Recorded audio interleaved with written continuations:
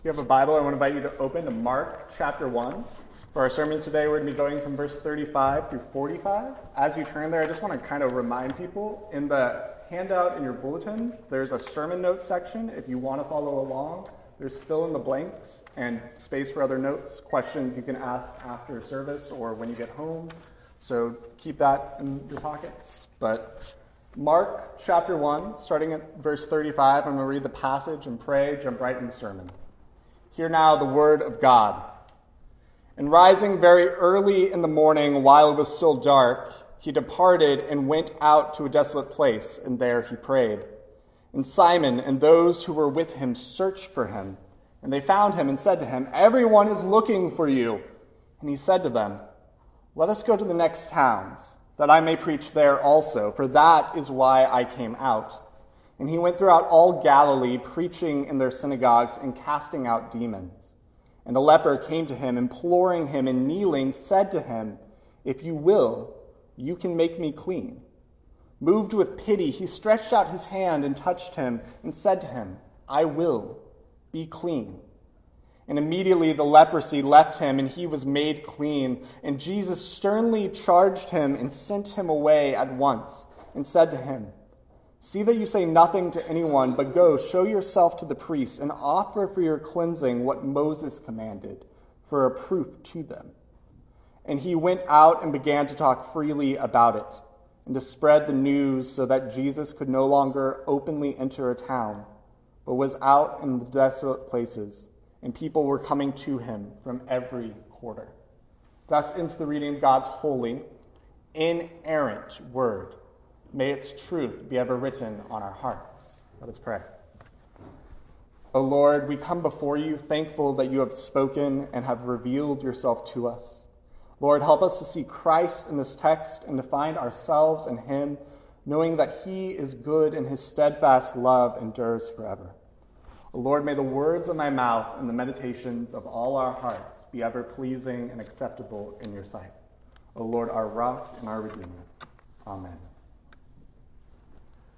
So last week, we saw a day in the life of the Lord Jesus Christ.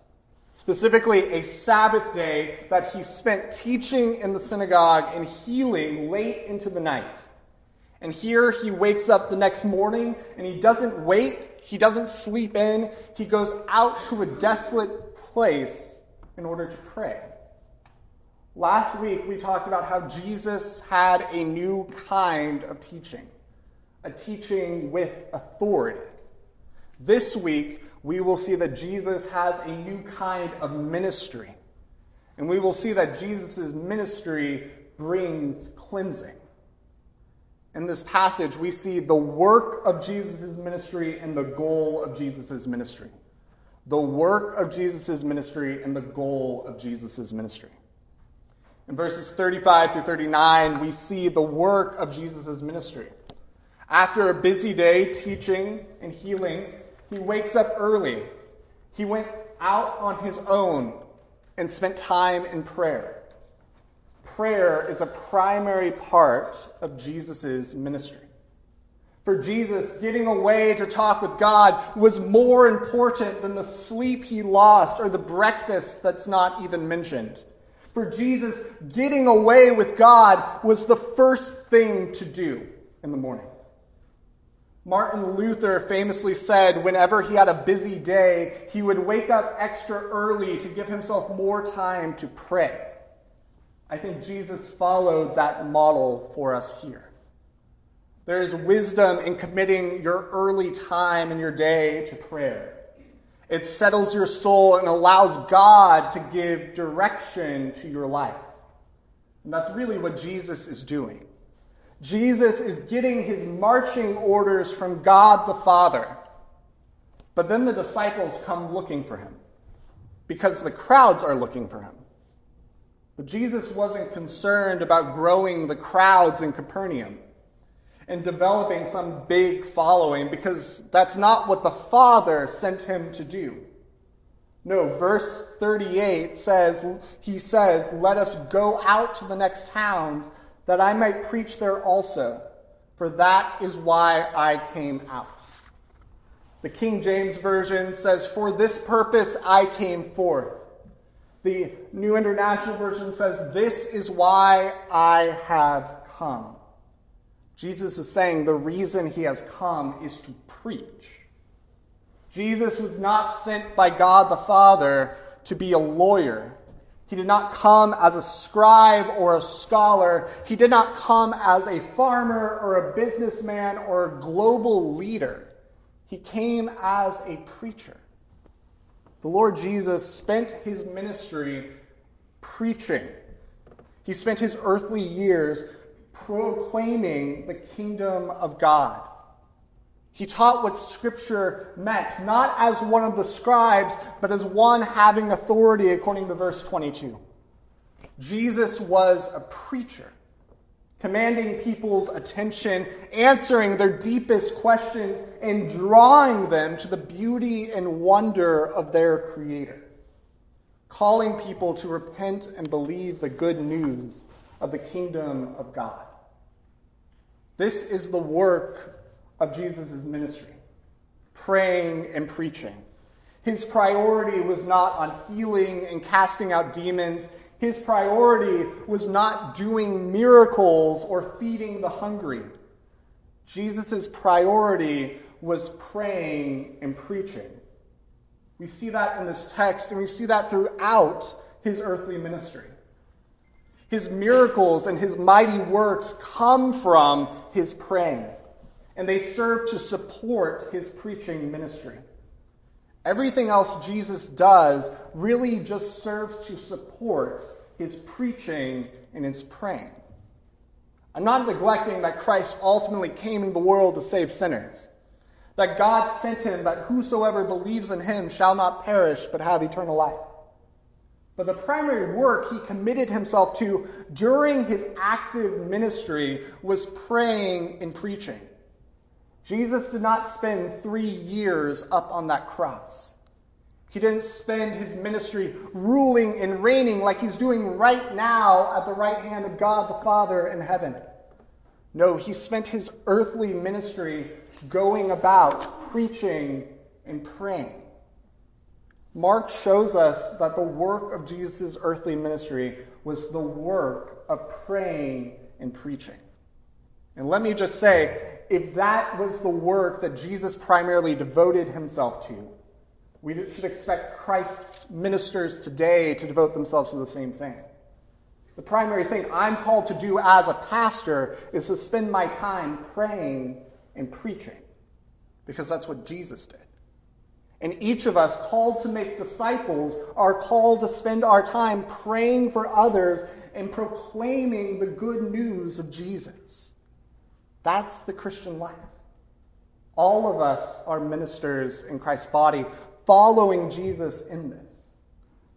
But between verse 39 and 40, there seems to be this big shift.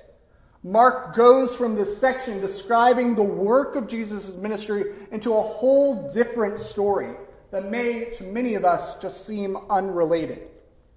But notice he doesn't really separate them. The beginning of our passage, verse 35, began with a new day. He wakes up in the morning and goes out. The entire passage we looked at last week was a single Sabbath day in Capernaum. And in the next verse after ours, chapter 2, verse 1, which we'll look at next week, it begins a new section back in Capernaum. But here in verse 40, Mark just continues with the word "and." Mark doesn't separate this story or say it happens in a different place. He doesn't separate the story of the leper from the passage on prayer and preaching. This is meant to be one passage. Jesus prayed and went about preaching, and now a leper comes to him. So why did Mark go from Jesus preaching in Galilee to a leper? Well, think about what's happening. Verse 39 says Jesus went through Galilee preaching in the synagogues. And then in verse 40, the leper comes to him. So somewhere along the way, this leper heard Jesus. Or maybe he just heard about Jesus. But he hears of this authority that casts out demons and changes lives. And guess what? He believes. The leper hears about Jesus and believes that Jesus can fix his problem. I mean, look at what he says in verse 40. If you will, you can clean me. If you will, you can cleanse me. What a beautiful line. You see, somehow this leper has heard about Jesus and what he's capable of doing. Maybe he has heard Jesus' preaching himself, and he knows that Jesus has the ability, that Jesus can heal him, that Jesus can cleanse him. But he also knows it's not up to him. He comes on his knees like bowing down to a king and says, if you will, you can cleanse me. This leper who has merely heard about Jesus believes. And he believes that this Jesus, this man, this preacher, this prayer, this healer would have the power to make him clean. This leper knew himself to be unclean and believed Jesus could fix it. There's a brief lesson to be learned right here, which we'll come back to in a moment. But it is when someone realizes that they have a problem that they can't fix. It is only when someone realizes that they are unclean and unable to clean themselves that they will need someone else to clean them. The leper only comes to Jesus because he realizes he has a problem he can't fix. The same is true for us. It isn't until we realize that we have a problem, that our sin is a problem that we cannot fix on our own, that we come to Jesus and trust him to change it for us. It is only if we are totally accepting of our wrongs, if we are totally accepting of whatever other people do, then there is no problem to be addressed by Jesus and no need for a Savior. But we'll come back to that. For now, I want us to focus on the leper in our text. You see, leprosy is a horrible and disturbing disease. After visiting a leper colony, Chuck Swindoll says, quote, I saw stumps instead of hands, clumps instead of fingers. I saw half faces, and I saw one ear instead of two, end quote. You see, leprosy is a debilitating and disfiguring disease. And we praise God that due to modern medicine and vaccines, it has all but been eradicated from the Western world today. But with a disease, we normally use language like healing or cure. With a disease, we talk about making it better. But Mark doesn't use that language here. We know he knows what healing is. In verse 34, right before this, Mark uses the word for healing. But in this passage, Mark doesn't use the word for healing. Rather, 4 times he uses the language of cleansing. Cleansing is an important theme in the Bible. It is a repetitive motif that exemplifies something of God's holiness. You see, cleansing in the Bible often captures the idea of ritual purification. You see, God is so perfect, so holy, that he cannot be around imperfection. Anything that is imperfect, anything that is unclean, cannot enter the temple, cannot enter the presence of God. It is written in the scripture, what can darkness have to do with light? Just as darkness cannot stand to be around the light without being completely eviscerated, without the light breaking through and destroying the darkness, so too our sin, our imperfection, cannot stand to be around God without his holiness breaking through and destroying us. You see, Mark is assuming the Bible's teachings on leprosy. You may not know this, but the Bible actually says an awful lot about leprosy. Leviticus chapters 13 and 14 have a long series of laws regarding leprosy.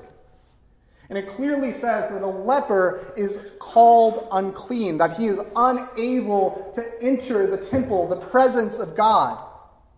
And in fact, it is commanded that if someone has leprosy, he's to walk around his community yelling, "Unclean, unclean," so that anyone else who hears it can leave and not be infected. You see, leprosy is a type of uncleanness. But throughout the Bible, physical uncleanliness like leprosy is a model for moral uncleanliness. In Leviticus, the chapters on leprosy are in the midst of a series of chapters on ritual impurity.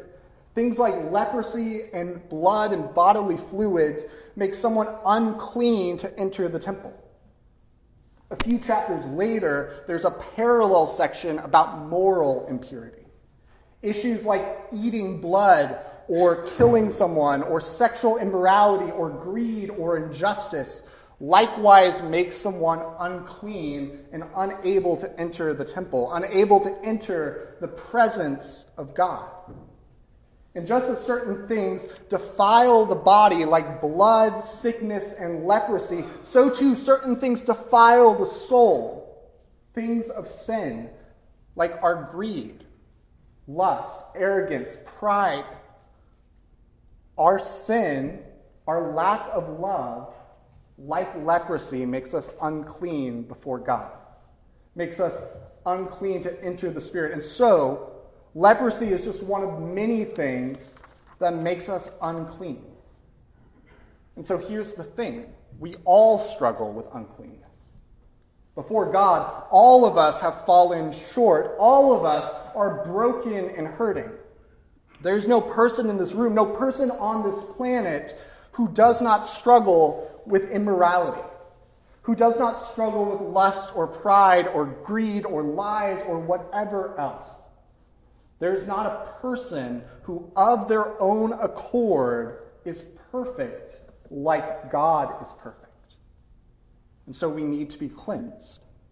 And that's what Jesus came to do. That is what Mark is showing us here. The goal of Jesus' ministry is cleansing, to cleanse us of all unrighteousness, to heal us like he healed the leper. Brothers and sisters, this is our story. We are the leper, and what Jesus came to do is to cleanse us. Jesus' ministry brings cleansing. This is what the cross is all about. For what can wash away our sin? Nothing but the blood of Jesus. What can make us whole again? Nothing but the blood of Jesus. For this my cleansing is my plea. Nothing but the blood of Jesus. Brothers and sisters, this is what it's all about. The reason why Jesus died on the cross was to be a sacrifice that we needed, to be the cleansing blood that sets us free. He makes us right and at one with God so that we can enter before him. For it is written in Hebrews chapter 10, quote, "Therefore, brothers, since we have confidence to enter the holy places by the blood of Jesus, since we can enter the presence of God by the blood of Jesus, by the new and living way that he opened for us through the curtain that is his flesh. And since we have a great priest over us who is Jesus, over the house of God, let us draw near with a true heart and full assurance of faith, with our hearts sprinkled clean from the evil conscience and our bodies washed pure with water." You see, the way to enter the presence of God, the way to come before your heavenly Father is to be washed clean by blood and by water. This is what Jesus came to do. The goal of Jesus' ministry is cleansing, to wash away all our unrighteousness. And because of his blood, because of his sacrifice, we can have confidence that we can enter the very presence of God, that we will be with him for all eternity.